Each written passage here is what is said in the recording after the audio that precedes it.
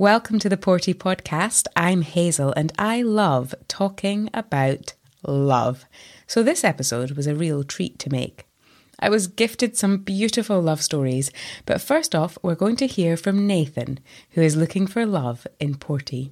Welcome, Nathan. Okay. Hi. It's a special Valentine's edition and you have volunteered to come on. I'm so grateful for you. I feel like I slightly volunteered by my friend who's That is true. trying to be as encouraging as possible. He's rooting for you to find love. This is something you're looking for at the moment. Yeah, casually looking, not really put too much effort in yet. It's But quite hard at the moment, I think. yeah, and it has been during the pandemic and meeting people and distance and all of that kind of stuff. It does make it harder. And so tell us about yourself. I'm from England originally, as you can probably tell from my BBC accent.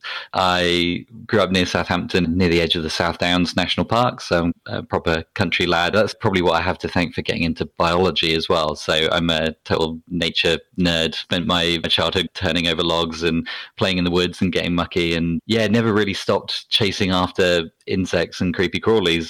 I did my undergraduate degree in Plymouth in biological sciences and then did a master's degree in entomology, which is the study of insects.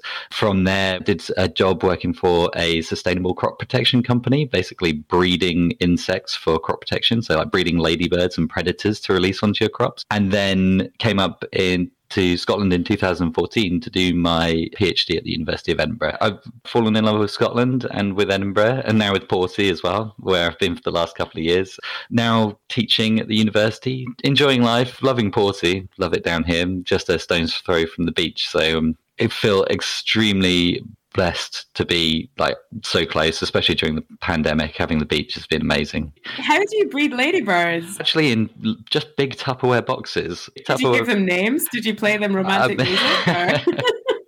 No, I mean, they're actually fearsome little predators. They sound very cutesy, but actually they're nasty little things, especially if you're an aphid, which is kind of the point, right? It's actually the ladybird larvae that you release onto the crops quite often, and they do the most eating. Most insects, the larval stages, maggots and the kind of crawly younger stages, they do all the eating to fatten up, like caterpillars. So they eat all the aphids off your crop, and it was an interesting job. Do you know the kind of person you're looking to hang out with? I'm fairly open-minded. What looking for love has taught me is probably not to have a prescribed tick list of things, because people can surprise you and love can come from unexpected places. I'm a keen musician and I've got more hobbies than you can shake a stick at. If I were to pan the camera around, there's surfboards and skateboards and climbing gear and all sorts of stuff like littered around the flat. Someone who was into that kind of outdoor adventure kind of lifestyle would be great. What's a good date these days? The classic of just going for a pint in a nice cozy pub is hard to beat. Going climbing or going for a hike is also a good icebreaker, I think. You definitely see something of people in slight adversity. If you're snarky with each other because it's a bit drizzly on the hill, then it's probably not a good sign going forward. Something outdoorsy is actually, I think it's quite good for sussing people out. Definitely not cinema, a terrible date idea because you don't talk. Great. You're a total catch, and I would love to connect you with somebody through this podcast. Maybe they could get in touch and I'll pass on any messages. Yeah, it'd be nice to meet someone local who shares my love of Porty. Would be great. If you would like to be connected with Nathan, the Porty Podcast can offer you that opportunity. Send us a message. You can use Facebook or Twitter, or email us, theportypodcast@gmail.com. Or maybe you have a friend who you can share this episode with and give them a nudge to get in touch. I was set up with my husband by my friend Kath, and I am so grateful for that. So last Saturday, I was recording at the busy Community Fridge drop-in, which is currently being held in the Baptist Church on the High Street every Saturday from 11 till 12. I will make a proper episode about the Community Fridge soon, I promise. But for now, I just want to tell you it's a place where everyone is welcome to come and collect some free food, which has been rescued from supermarkets. It's all about reducing food waste. I'll put a link to the Facebook group in the show notes.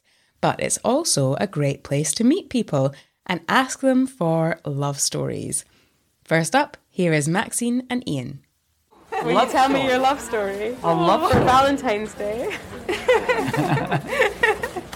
Well, we met in the Spa in Whitby at a community choirs festival, and I seen Maxine on the stage singing with her choir the evening before, And I'd seen Ian singing with his choir. I was on the door while we were having a sort of big show. You were soaking wet, weren't you? I'd been out wandering around Whitby taking photos, and I got caught in the rain and separated from all my friends. So she sort of all on my own and very wet. And I said, "You can't go in there." I was a bit late, so I had to wait. So we were chatting a bit. So we were chatting a bit, and that was... One thing led to another, and now we sing together all the time. Oh, that's so lovely. I was born in 1983, the year that Margaret met Sheila on a non-violent direct action training course. Sheila says she was a nun and I was straight. At that time it wasn't all that great to be a lesbian, really. Clause 28 and all that. It was frowned upon, but there were some significant friends that we had who made it possible or supported our rather strange journey. And Margaret left the order and moved into my flat, and we've been happy ever after. It was Palm Sunday when she moved in. Here's Margaret. I had been a nun for, at that point, about 5.5 years, and was doing training in non-violence, and across a crowded room our eyes met.